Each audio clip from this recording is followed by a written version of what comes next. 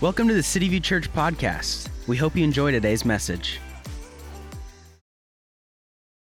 Did you know that in 1997, if you would have invested $1,000 in a small company called Amazon, today it would be worth over $2.3 million? Can you imagine if we all would have had an in on that investment, where we'd all be at today? First off, Build Your Legacy, we'd all be like, hey, I can give $1 million, and I can give $1 million, and I can do... And that might be cool. But the thing is, right now, as a people, we are all building a legacy. We are all making an investment into something that will either last or not, that will either change people's futures or not, that will either do something as an impact. That was 1997. And I can tell you, in 1997, I had a youth pastor who invested in me. He poured into me.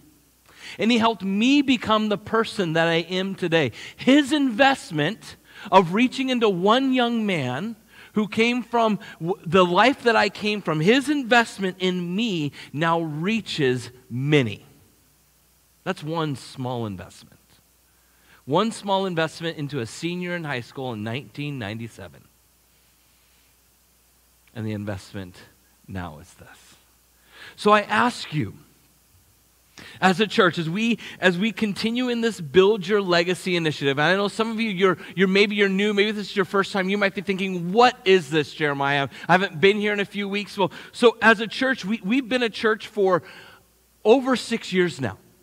We were in a movie theater for 4.5 of those years. COVID shut us down. Then we were online for a half a year. And then we moved into this space. We subleased this space from the school that painted it Napa blue. I did not choose the blue. I would never pick blue and gold.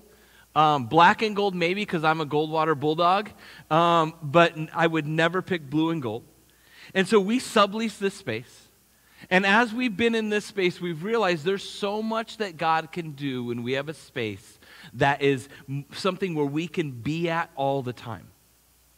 And so we are in the middle of this initiative where we are trying to raise $1 million to buy a building. That's where we're at. We want to raise $1 million.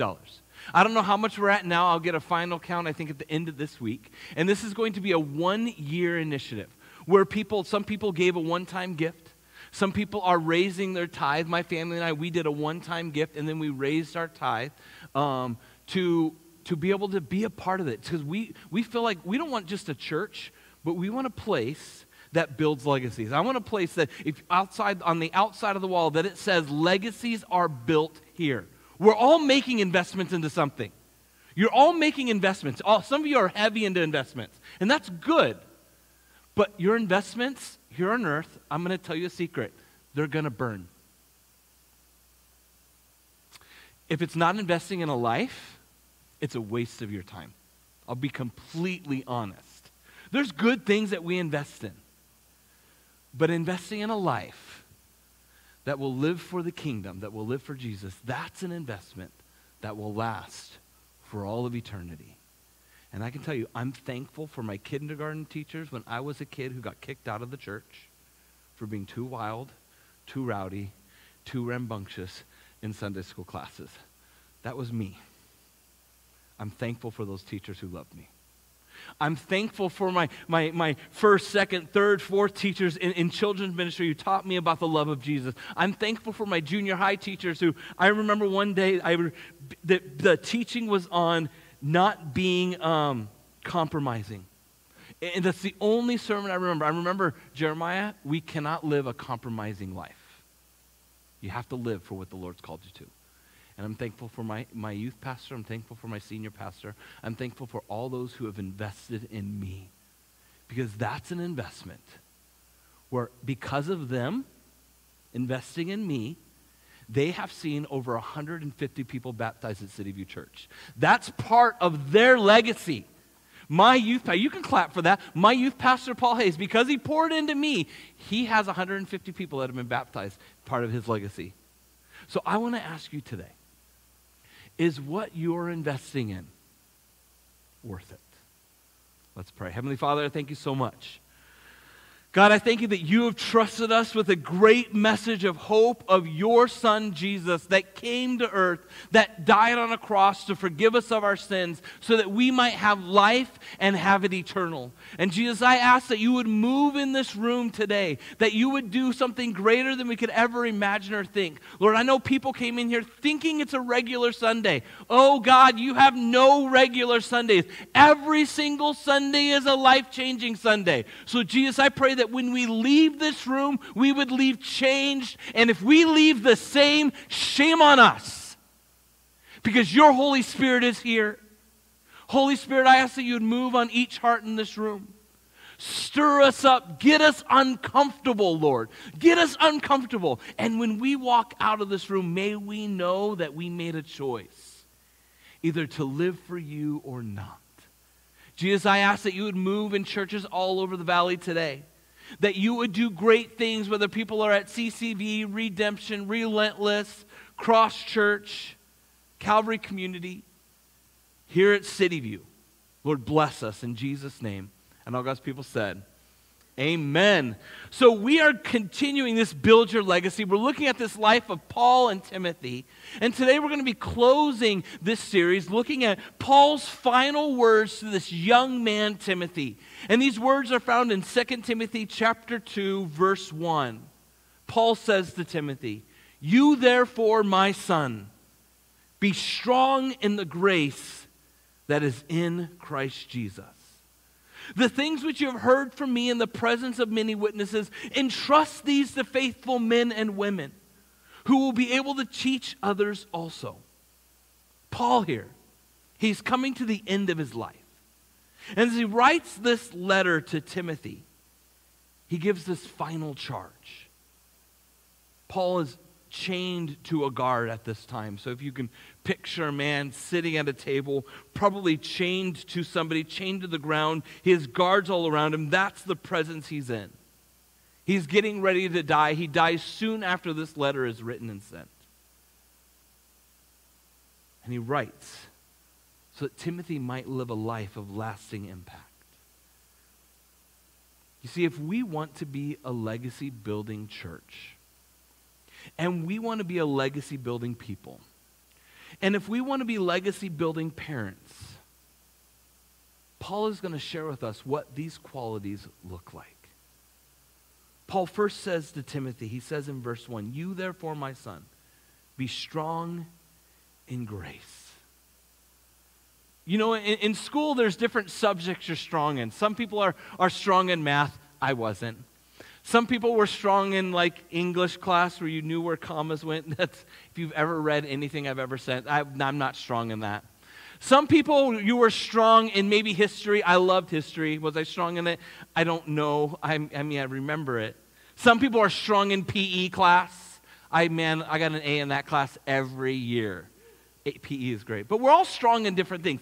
Paul says, be strong in grace. Be strong in grace. How many of us, if we got a report card at the end of our life, would it say you got an A in knowing grace and giving grace, a B, a C, or God forbid, anything less? What would your grade be? What would you say you're strong in? What would you say if this was your final words? Would this be a challenge to you? Or would you say, you know what? I'm living in grace. You know, I was talking to a young man yesterday, and I was just asking him about his life, and he was just sharing with me about different things, different churches that he's experienced, and why he liked being at City View. He goes, what I love about City View is you guys accept me and you love me. That's grace. Because we're all messy, aren't we? We all are a messy people. And Paul is, as he's sharing with Timothy, and these last words, he says, Timothy, be strong in grace that is in Christ Jesus. One, be strong in the grace that you have received. I think many of us, we forget that we have been forgiven. We forget that we are a broken people that desperately need grace. And we think we have reached some level of I am someone. And that's a bad place to be. I was talking with a pastor and his wife, me and a fellow pastor, we did the funeral yesterday, memorial yesterday together, and we were just talking about church and people and all this, and she said, Jeremiah, you're going to find the people that serve the most are the most broken and full of grace. People that serve the least are usually the most beautiful and think they have it all together the most, which is sad. But in our places, stepping back, being in ministry, he's been in ministry a few years longer than me, and I've been in ministry since 2000, since 99.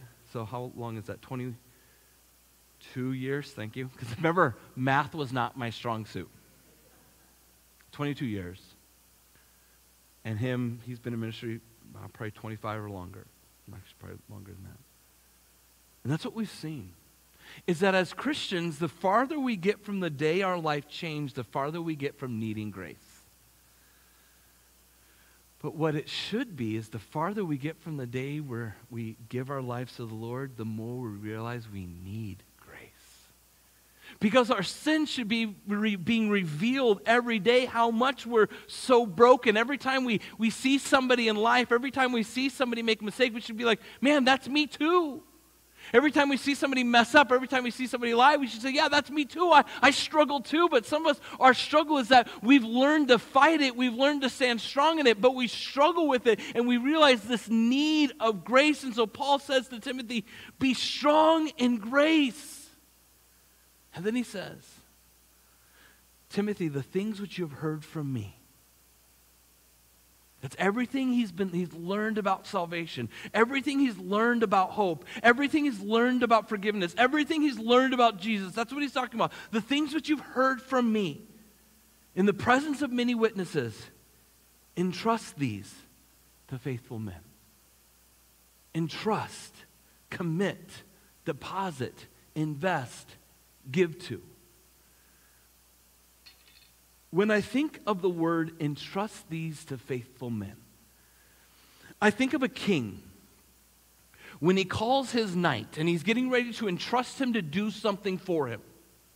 And I think of that moment that king has that knight kneeling down before him. And he takes his sword and he knights that man and he entrusts him. He trusts him to do what he's called to do. And I wonder how many of us God is saying, I want to trust you to live the life that God has called you to. Entrust these to faithful men. Paul, as he's sharing to Timothy, he says, Timothy, we don't have much time. This hope, this grace that you have received, I want what you've been entrusted with, now you entrust to others.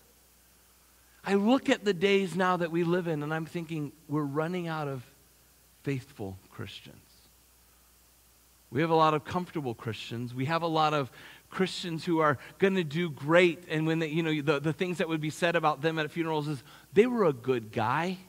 They were nice. Is that it?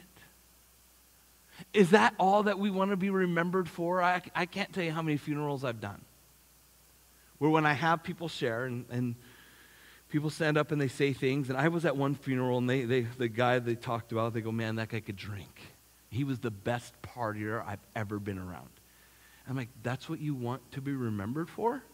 That was that young man's life, that was his history, and that was his legacy, that he was the best partier they knew, that he could drink anybody to school, that he was the best at it. That's what I heard every single friend share. Along with, like, when they played the song to remember, I mean, I've never heard a cuss word at a funeral until that one. And then all of a sudden they're playing a Sublime song, and I'm like, it's got to be the radio version, right? No, it wasn't. And then I'm at Linda's funeral yesterday. A faithful prayer warrior. And nobody talked about wasteful things she did, but they talked about the life that how her life impacted them. Like Josh said, I always knew. Everybody, I can't tell you how many people said, I always knew that if I ever needed her, she would drop everything for me. I always knew that she was praying for me. I had Linda's prayer journal, and in her prayer journal, she prayed for everything from people to come to know the Lord, people's marriages to be saved, people's lives to be saved, people to be healed, people that have a platform like Justin Bieber, that they would use their platform. I'm dead serious. She prayed for Justin Bieber. She's a 60-something-year-old woman that prayed that he would use his platform for God's glory. She prayed for Kanye West that he would use his platform. She prayed for Kim Kardashian that she would come to know the Lord. This lady was a prayer warrior. She prayed for presidents. She prayed for nations. She prayed for countries. Her investment in the kingdom of God, we will see ripple effects from what she did for all of eternity. And God is saying to each and every one of you, each and every one of you in here, I entrust you with this message of hope. What will you do with it? Imagine a knight that was knighted and the king was there and he's like, I trust you. And he walks away and no heart changed. Paul then goes into talking to Timothy what this legacy building life looks like. And for each and every one of us in here, I want us to think about this life. And I want us to think, am I willing and am I ready to step into this life? Am I ready to be a legacy builder? Am I ready to live a life that's going to change for all of eternity, that's going to impact people for the greater good? Paul says this to Timothy. He says, Timothy, after he says, entrust this to faithful men, he says, Timothy, suffer hardship with me as a good soldier of Christ Jesus. A legacy-building life, it's not easy. I'm going to tell you, it's not easy. Living the Christian life. Now, some of you, I know you're in this room and you're not a believer. I'm going to tell you right off, it's the most rewarding life you ever live, but it's the hardest life you ever live. It's so worth every second of it, but there are days that are really hard. And Paul tells Timothy, he says, Timothy, it's not easy. He says, suffer hardship. He doesn't say, hey, have a good time being a good soldier. He says, suffer hardship with me as a good soldier of Christ Jesus. As believers, if we are not willing to go through hardship, then we will never accomplish very much for Jesus. If we're unwilling to get uncomfortable, then you know what? You're not going to make an impact. And some of us, that's us. You're unwilling to get uncomfortable, so your impact is going to be so minimal. And that's so sad. I can't tell you how many times I'm like, God, just help people understand how much you want to do through them. A friend of mine asked me, Jeremiah, if one thing could happen with the snap of your finger and it would change, what would you want? I said that people would live on mission for the Lord. That people would actually live on mission, that they would live their life for Jesus. And he said, then you'd lose your job. I said, who cares? Who cares? At that point, I get to do so much more. Can you imagine a church of people if we were focused on one mission, living for Jesus? He says, suffer hardship as a good soldier. Hardships will come. But we are called to be good soldiers. And here's what Spurgeon says about a good soldier. Paul does not exhort Timothy to be a common or ordinary soldier, but to be a good soldier of Jesus Christ. For all soldiers are true, and all true soldiers may not be good soldiers. There are men and women who are but just that, soldiers and nothing more. They only need sufficient temptation, and they will readily become cowards, idle, and useless and worthless. But a good soldier is one who is the bravest of the brave, courageous at all times, who is zealous and does their duty with heart and earnestness. Paul says, entrust these to faithful men. Paul says, suffer hardship with me as a good soldier. A good soldier meaning you're willing to be focused on what is before you. And Paul then goes on to the next thing, 2 Timothy 2:4. He says, no soldier in active service entangles himself in the affairs of everyday life so that he or she may please the one who has enlisted him as a soldier. So a legacy-building life first is not easy. Second, it must be focused. It must be focused. So many of us are living such a distracted life, and our world is full of distractions, isn't it? We are distracted every single day. Our phones are a distraction. Our work is a distraction. The people around us distract. Our kids distract. How many of you have ever not done what you set out to do because your kids are like, Mom, Mom, Mom, Mom, Mom, Dad, Dad, Dad, Dad, Dad? Anybody ever? Maybe you have brothers or sisters, and they keep asking you and asking you and asking you, doing your roommates, and they're like, hey, and all of a sudden you came in to do something, and you're like, what did I just come in here to do? They're like, I don't know. Well, you totally distracted me from what I was going to do. And then, anybody ever been there? Distractions are everywhere. It's just part of life. Paul says, but a soldier in active service doesn't entangle themselves. They're focused.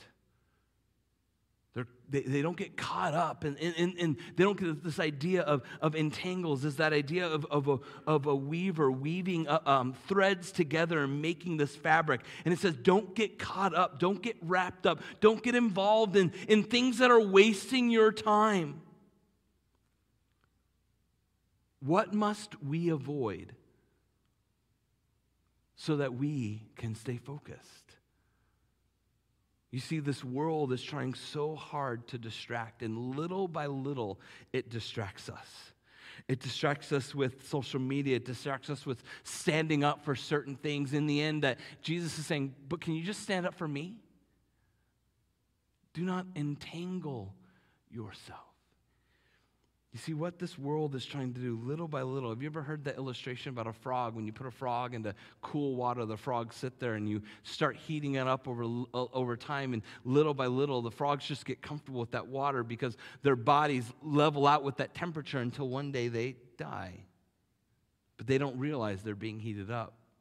You see, that's what our world is doing, little by little, causing us to fight about little things that don't matter.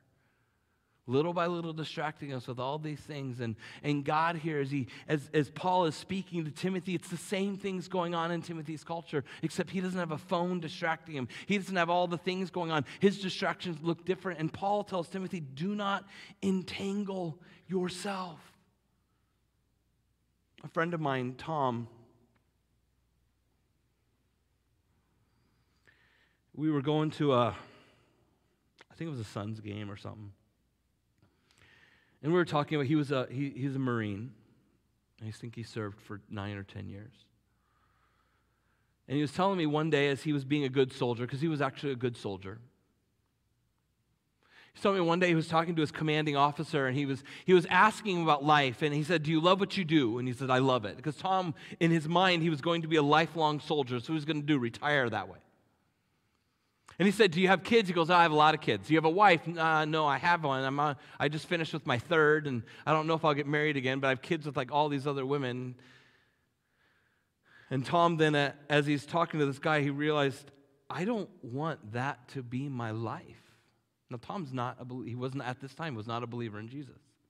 He was just trying to be a good person. And so he realized, you know what, I want to be a dad that cares about kids. I want to be a husband that loves his wife. I want to be a man that at the end of my life, all the people around me, around my bed as I'm dying, I don't want them to be my Marine buddies. I want them to be my family. And he made a choice going, I want to leave a legacy. And he had no idea that Jesus was doing a work in his life. And so as this man who easily could have been entangled in the military life of all the things he had, as a man who was trying to be a good soldier, realized there was so much more to life. And then he said, you know what, it's time for me to be done. So he stopped.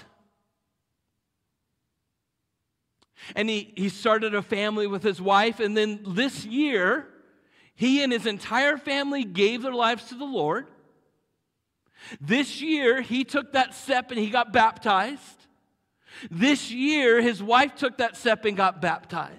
And he is living this life saying, I'm not going to entangle my life with the things of this world. I'm going to try to stay focused. And this man, I can't tell you, there are times where I can't even get him to leave here. He was the one mowing the lawn. He's here every morning. His family, they're faithful. He's just that radical life that got changed because when God wrecks you and when you get entrusted to serve the Lord, God does something to you. But how many of us has it cooled and we've entangled ourselves with the things of this world and now we're distracted? We have all these priorities, but nothing is important anymore. Dang. That hits. All these priorities. Let me rewrite that down. I want to say that next service. We have all these priorities, but nothing is important anymore.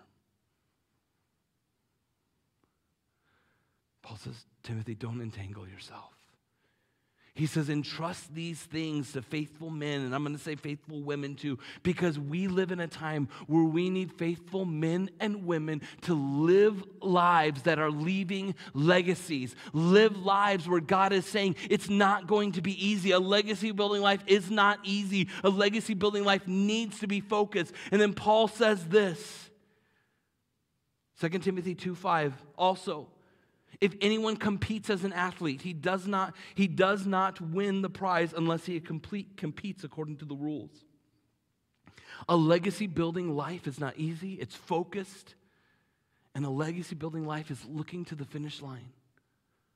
Paul here, he's talking about athletes. He actually uses this idea of an athlete all throughout many of his letters, but in this specific passage here, he's speaking about the original Olympic Games, the Greek Games. To compete in those games, there were 3 main rules. The first rule was this: you had to be a true-born Greek. You had to be a Greek. If you wanted to compete in the Greek games, you had to be a true-born Greek. The second rule was this: you had to prepare at least 10 months before the game, and you had to swear to it. You had to swear to the gods that you have been preparing for at least 10 months. You couldn't come in on your sheer ability and say, you know what, yeah, I'm really good at this. I've got this. And some of us, that's sort of how we walk this Christian life. We're like, you know, I was sort of born in a Christian family, my parents, and I'm sort of good at what I do, so I'm just going to live this life. You ever see those people that just sort of try to scoot through life on their sheer abilities alone?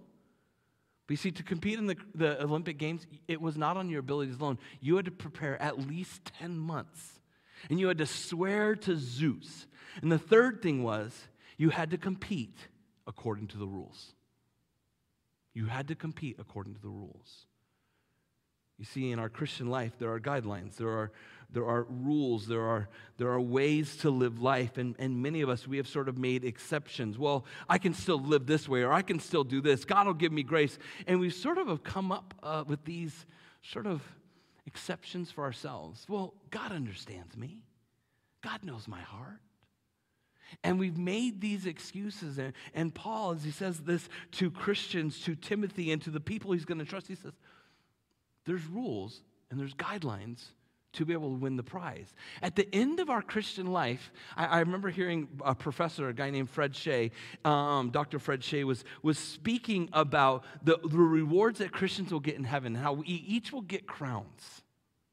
Like literal crowns. We will be given awards. Jesus will give us prizes at the end of our life. Not just because you lived. He's not going to say, hey, good job, here's a ribbon, here's a reward, here's a prize, good job because you at least did something. No. It's going to be for how you live. And some of us, at the end of your life, it says in Corinthians that you will come in as if by the skin of your teeth. And that's all you will have. Wouldn't that be sad? But some. That we will come before the throne of God and we'll have these crowns of righteousness, the Bible says. It says in James, we will have crowns of righteousness. And it says then in Revelation that we will take those crowns and we will throw them before the throne. And I wonder how many of us will have nothing to throw. I'm not trying to guilt trip.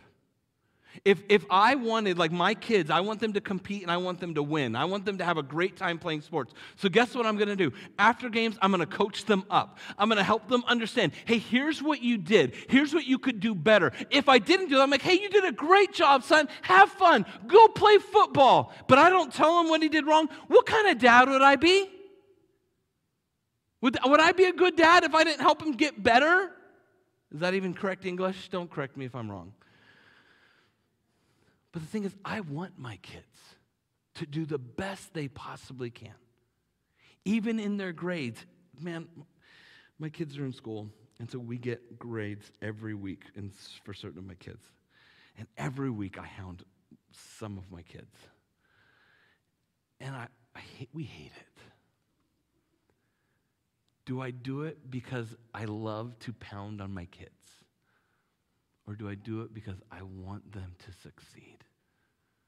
Will my love for them change? Oh no, I love my kids no matter what. Whether they fail or whether they get A's, it doesn't matter. Do I love my kids more if they get more touchdowns or not? I don't care how many touchdowns they get. Do I love my kids because they're my kids? 100%. But do I want to see my kids excel? Yes. And God here, as he writes through Paul, he says, you've got to compete according to the rules as you live this life. There are guidelines, and the Bible tells us how to live this life so that we might live the best life possible here on earth. The Bible isn't there to beat us up. It's to lift us up and send us out so that we might be the men and women that God has called us to be. And as Paul finishes with Timothy, he says these last things to Timothy in 2 Timothy chapter 2, verse 6. He says, the hardworking farmer ought to be first to receive his share of the crops.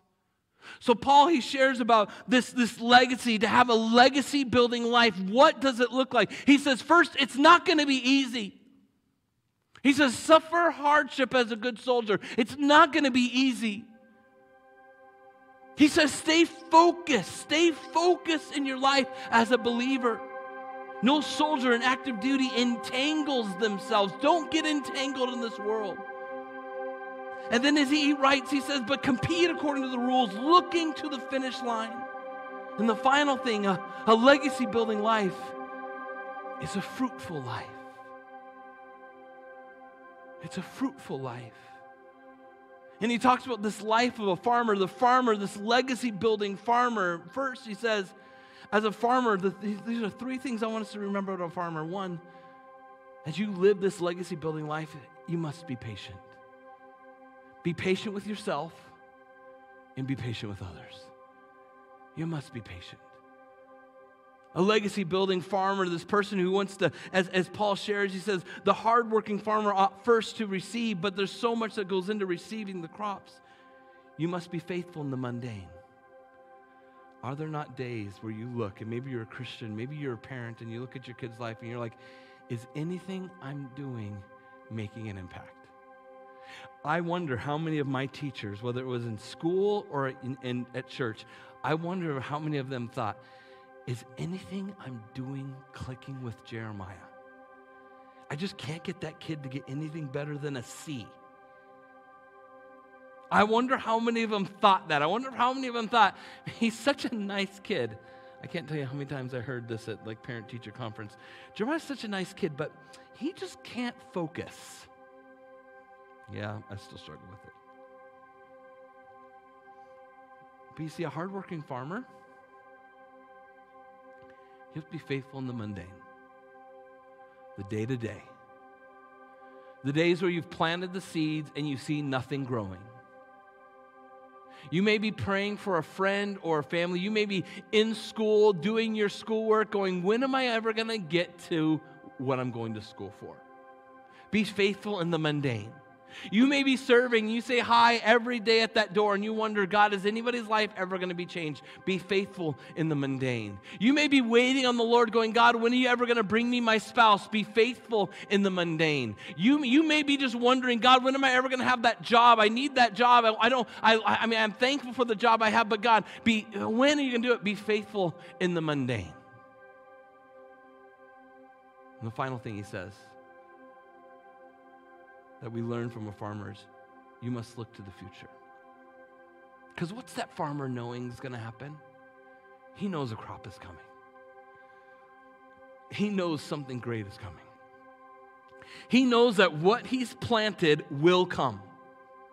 He knows that what he's invested in the ground will someday become a great harvest. So I ask you now, as a legacy builder, what are you investing in? This is the life that God is calling each and every one of us to. As God says, he says to Timothy, entrust these to faithful men and women. Entrust these. God has entrusted you with a message of hope for the world. God has entrusted you to be a legacy builder, to live a lasting impact. And I ask you, what are you doing with it? What are you doing with it? Do you want to be a legacy builder? Or at the end of your life, you will be remembered for being a nice person. At the end of your life, you will be remembered for being I don't even know. I can think of a litany of things that are just sort of pointless memories. Or do you want to be remembered as a person that lived a life radically for the Lord, that invested in His kingdom? You see, as we are in the middle of this, build your legacy, trying to build a place where God's name can be glorified. And I know that can be done here. And it is being done here. But I believe God wants to do more. And I believe God wants to use you to do that. And so I want to give each and every one of you an opportunity. There are these in front of the pews in front of you. And I know many of you, you've already committed. And I just want to say thank you. Thank you for investing in something that will change lives forever. Thank you for investing in those 5 people who got baptized last week. Thank you for investing in Park Meadows Elementary School and totally doing a renovation on their teachers' rooms. Man, some of you teachers, when you see what we did to their lounge, you're going to be jealous. I'm just going to tell you, because of your investment. You know, we are in the middle of this investment, and I'll tell you that when the initial price came to me of, Jeremiah, can we do this much into investing in the teachers' rooms? And I thought, that's a lot of money. And we're in the middle of trying to buy a building. But then I thought, God, what kind of church would we be if we only put our money into a dumb building?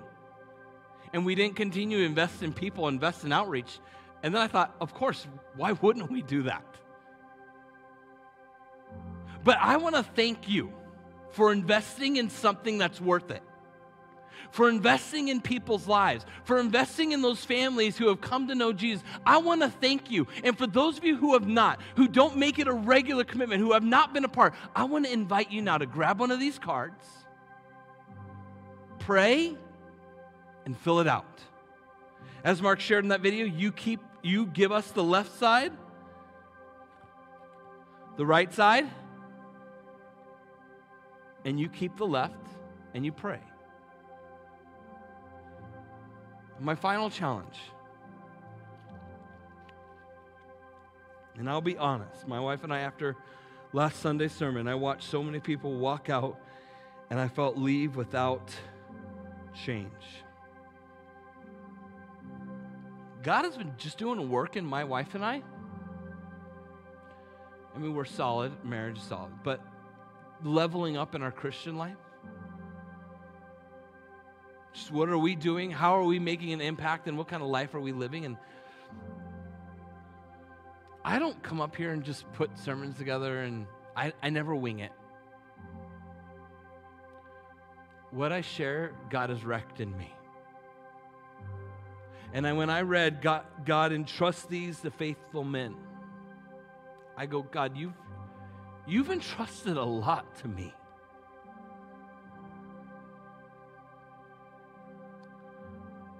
I mean, a church that I love to pastor. Because my heart really is that each one of you would live a thriving life. Our vision is that you would live a thriving life and that you would leave legacies. That's my vision for your life. So many of you are just striving every day. You're striving in life, striving as a student, striving as a person, striving as a parent, striving as a child. But God says, I want you to live an abundant, thriving life. That's my vision for you. And that you would leave a legacy. That's my heart. But that kind of life is not going to be easy. So I'm going to ask you now, if that's you, If God is saying to you right now, as if I were to knight you, Jared said, Jeremiah, don't make it weird and awkward and be all like, whatever. I get it. I don't want to be that cheesy pastor, because there's a lot of them out there. They're nice guys, but they carry a lot of cheese. But if God is saying to you right now, I entrust you. I entrust you.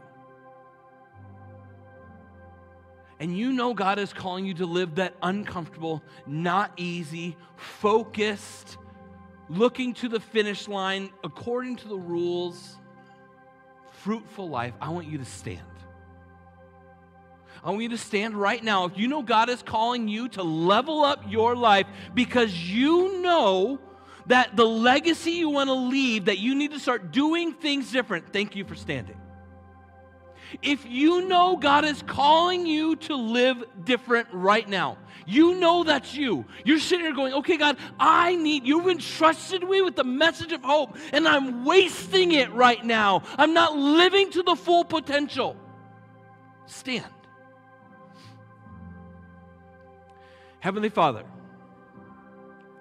I pray for each person in this room that is standing now. Jesus, you have entrusted them with your message of hope for the world. Lord, you have men and women, you have moms and dads, grandmas and grandpas, aunts and uncles, teachers, construction workers, students. Jesus, you have people that could change the world in this room. Grab these lives now. Lord, you've entrusted them with your message of hope. And Jesus, I ask that your Holy Spirit power would live through them.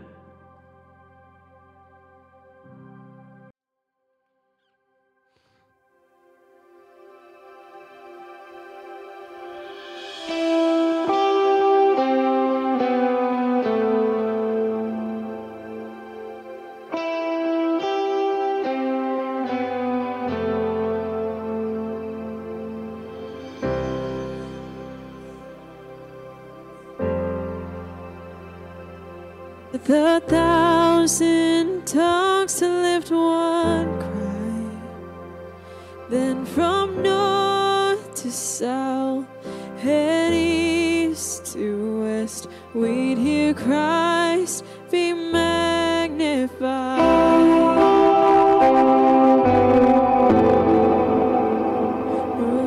The whole earth echoing his eminence.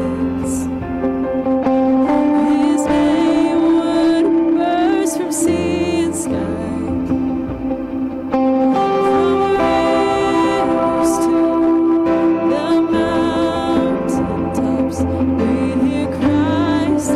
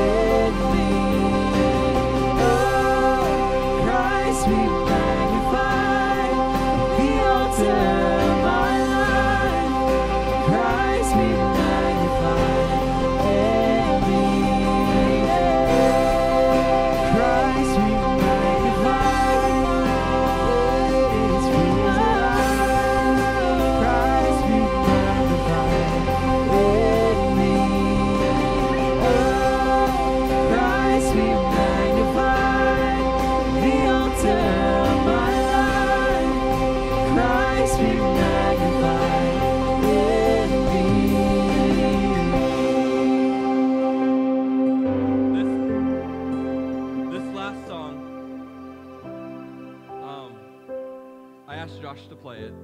It's by a band named Ren Collective. And the song is titled Build Your Kingdom Here. In the end, if the legacy we leave is all about us, then that was a waste of a life.